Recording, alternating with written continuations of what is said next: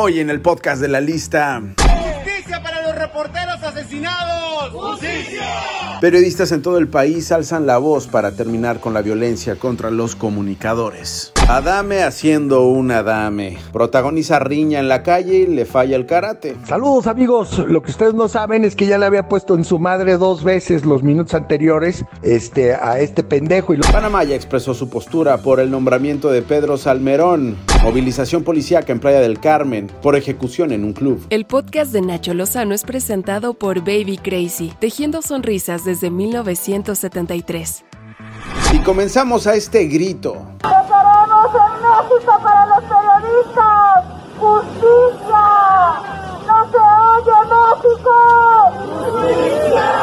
Justicia por los asesinatos contra periodistas. Comunicadores de al menos 30 ciudades del país cerraron filas y al grito de "no se mata la verdad matando periodistas", se manifestaron de manera simultánea para exigir justicia y seguridad en su quehacer. El asesinato de periodistas, hombres y mujeres, no es nada casual. Obedece a un plan nacional debidamente preconcebido para sembrar el terror. Es que es increíble. Primero nos habían dicho que con la Cuarta Transformación estos asesinatos iban a terminar y los que habían ocurrido no quedarían en la impunidad. Y miren nada más cómo estamos. José Luis Gamboa el 10 de enero en Veracruz. Margarito Martínez el 17 de enero y Lourdes Maldonado el domingo pasado. Los dos últimos en Tijuana, Baja California. ¿Qué es esto? Bueno, en la Ciudad de México un grupo de periodistas se manifestó frente a la Secretaría de Gobernación. ¡Justicia para los reporteros asesinados! ¡Justicia! ¡Justicia para los reporteros asesinados! ¡Justicia! Y después del periodista ahogado a tapar el pozo, el Gabinete de Seguridad del Gobierno de México envió un equipo especializado a la ciudad de Tijuana, Baja California. Lo pudo haber hecho antes de que mataran a los dos periodistas, pero bueno, todo se hace al revés. Y luego uno se pregunta, ¿por qué tanta violencia? ¿Por qué no se están atendiendo las causas? ¿Quién está fallando en el diagnóstico? Y entonces uno se encuentra a la alcaldesa de Acapulco, Avelina López, a la que le preguntaron ¿cómo es que se genera la violencia en ese puerto bañado de sangre? Nosotros tenemos alrededor del 16.2 de pobreza extrema, que también puede ser un factor para la violencia. La pobreza, sin lugar a dudas, es una de las causas. ¿Cuál otro factor, alcaldesa? El tema de género también puede ser un factor para la violencia. ¿El tema de género? Sí, ¿qué más? La falta del empleo también puede ser un factor. La falta de empleo, sin duda. El mismo, la calor también puede ser un factor para la violencia. ¿Qué dijo? El mismo, la calor también puede ser un factor para la violencia. Es increíble, ¿la calor o el calor? ¿En serio? Nada más falta que diga que la culpa es lo que comemos. Una mala alimentación. Cuando uno trae una mala alimentación, por ejemplo... Ah, sí lo dijo. Bueno, ¿cómo estará la cosa por allá que después de todo lo que ocurrió en Australia con Novak Djokovic, con esto de mentir para que entre a Australia en su proceso migratorio, con esto de no vacunarse, ser antivacunas y le retiraron la visa, Raúl Zurutuza, el director del torneo 500 de la ATP, dijo que el serbio Novak Djokovic, el número 1 de tenis mundial, el número 1 antivacuna y el hundido por andar mintiendo por entrar a ese continente, tiene las puertas abiertas en Acapulco, Guerrero, sin necesidad de vacunarse contra el COVID-19. No, pues chido. ¿Qué está pasando con Acapulco, Guerrero, oigan? Según Zurutuza, él no tendría problemas para viajar al puerto guerrerense porque el gobierno mexicano no restringe la entrada al país a los no inmunizados. Y tiene razón, pues entra cualquiera, con el virus o sin el virus, y ni quien le diga nada. Bueno, pasamos a más locuras en este podcast y Alfredo Adame, por supuesto, robó cámara. Dame mi celular. Eso que está escuchando usted es un video que fue grabado en plena calle cuando el actor se peleaba con una pareja después de un altercado de tránsito. Ya, señor, compórtese como lo que es. Ya, compórtese como lo que es. Todos con daños, todos con daños, todos con daños.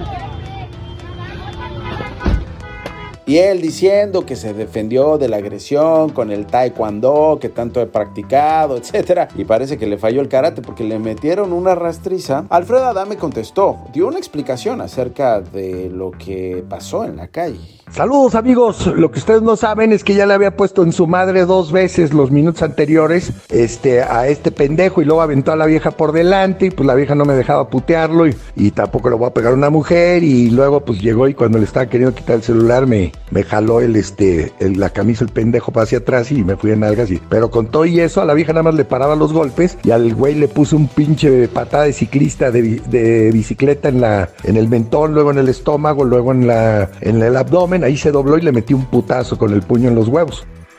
Autoridades de Quintana Roo reportaron el asesinato con disparos de arma de fuego de Federico Mazzoni, el director de Mamitas Beach Club en Playa del Carmen. Es la segunda ejecución registrada en la zona turística. El viernes hubo un doble homicidio, ¿se acuerdan? En el Hotel Xcaret. Este es el gobernador, Carlos Joaquín González. Todavía están los procesos de investigación. Entiendo que fue un tema entre un grupo o algo por el estilo, pero está todavía el proceso de investigación. No tengo en este momento mayor cosa. No, bueno, donde le vea uno, ¿verdad? Que si Quintana Roo, que si la violencia en Guerrero. En Quintana Roo también hay calor, me imagino. Y en el Mamita sirven muchos carbohidratos. La acumulación de gas LP generó una fuerte explosión en un edificio departamental en la ciudad de Puebla que dejó 8 heridos. Hubo una explosión aquí en la 2 Poniente y la Diagonal, no sé qué pasó, pero la gente está asustada. Tengan cuidado los que sigan rodando, por favor. El INEGI reveló que cada día se reportan 18,497 casos de corrupción en el país. Y si existe la corrupción en buena medida es porque existe quien dé mordidas, no solamente quien las exija para hacer los trámites. A veces no queda de otra para muchos y pagan por una cama de hospital, pagan porque se les haga justicia o agilizar un trámite y esto perpetúa la corrupción. Pero ojo, 771 personas muerden un labio. Pagan mordidas a burócratas o policías por hora, 13 por minuto. Las ciudades más corruptas son Puebla, Tijuana y Ecatepec. Sí, también las más peligrosas.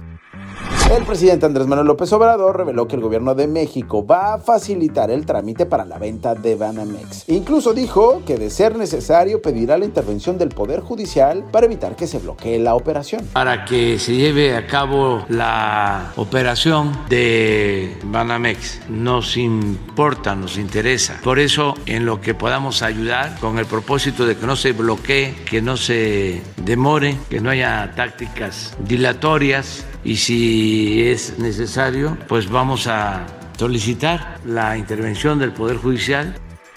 Y bueno, se había dicho que Santiago Nieto y Carla Humphrey, el primero quien era jefe de la Unidad de Inteligencia Financiera y la segunda consejera del Instituto Nacional Electoral, pagaron 24 millones de pesos por una casa comprada en la Ciudad de México. Y no, más bien pagaron 4,5 millones más. Y es que se sabe ahora que la entidad que le otorgó el crédito para pagar el inmueble fue Banco Azteca, de Ricardo Salinas Pliego, a pesar de que Banco Azteca pues no ofrece préstamos hipotecarios. Si usted ha ido a Banco Azteca a pedir un crédito hipotecario, seguramente le han dicho que no, porque Banco Azteca no da crédito hipotecario, a menos que usted sea el jefe de la Unidad de Inteligencia Financiera o sea usted una consejera del Instituto Nacional Electoral, como se puede ver en el caso de estos tórtolos.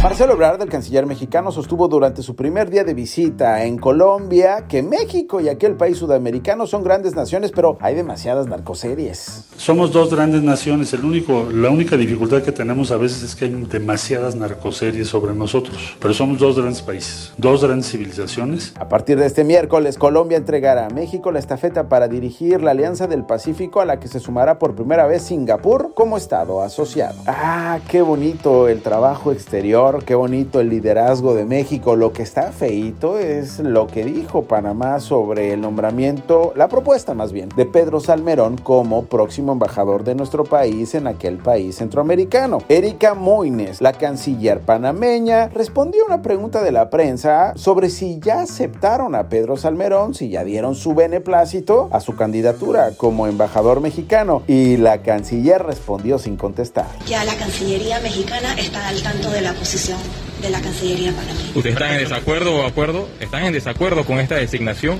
Ya se manifestó la posición de la Cancillería panameña. La Cancillería mexicana está al tanto desde el momento en que fuimos notificados de esta designación. Eso sí, la Cancillería de Marcelo Ebrard no ha dicho nada, ni pío, no ha dado ningún comentario. El que sí lo dio, obviamente, fue en la mañanera el presidente López Obrador. Manda una carta, dice la canciller de Panamá, a la Cancillería de México. Y ya entonces van a haber tribunales como los de la Inquisición, nada más porque hay denuncias. Batazo que metió el presidente respondiendo a este asunto, y es que dice que está en forma y por eso se fue el martes a practicar béisbol, 4 días después de que se sometiera a un cateterismo cardíaco. De acuerdo con el Universal, el mandatario salió por ahí de las 3 de la tarde del martes, se fue al Deportivo Alianza de Tranviarios, ubicado en Iztapalapa. David Olaf y Elisa Nava, los mexicanos varados en Tonga tras la erupción de un volcán submarino, ya regresan a México. Muchas gracias por los pasaportes, por el apoyo económico que nos ha brindado la Embajada de Mexicana en Nueva Zelanda. Estamos muy agradecidos con el trabajo que han hecho. Muchísimas gracias. Y antes de irnos, el pilón. En redes sociales, una pareja compartió su experiencia de cómo se quedó encerrada en una plaza comercial. Resulta que este par de enamorados decidieron ir a la última función del día, les ganó el sueño a media película, pero cuando despertaron se dieron cuenta que el cine y el centro comercial ya había cerrado. Oigan, nos quedamos dormidos en el cine.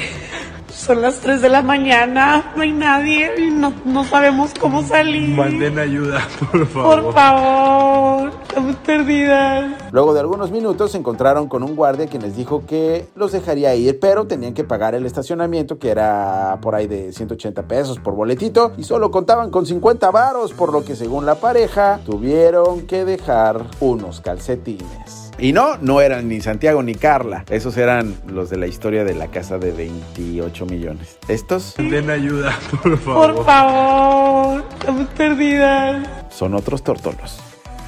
Recuerde, si se quiere enterar de las noticias más relevantes, dele click al podcast de La Lista en Spotify. Soy Nacho Lozano y yo se las cuento todos los días. Click y las reciben así de facilito.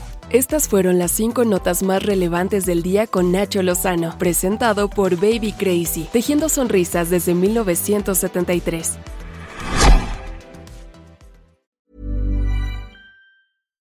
If you're looking for plump lips that last, you need to know about Juvederm lip fillers. With Juvederm Volbella XC and Juvederm Ultra XC, your lip look, whether it's subtle or bold, can last up to 1 full year with optimal treatment and no additional maintenance. Find a licensed specialist and see if it's right for you at Juvederm.com today. That's JUVEDERM.com. Add fullness to lips in adults over 21 with Juvederm Volbella XC or Juvederm Ultra XC. Do not use if you have severe allergies or a history of severe allergic reactions, or if you're allergic to lidocaine or the proteins used in Juvederm. Tell your doctor if you have a history of scarring or taking medicines that decrease the body's immune response or that can prolong bleeding. Common side effects include injection site redness, swelling, pain, tenderness, firmness, lumps, bumps, bruising, discoloration, or itching. As with all fillers, there's a rare risk of unintentional injection into a blood vessel, which can cause vision abnormalities, blindness, stroke, temporary scabs, or scarring. For full, important safety information, visit Juvederm.com.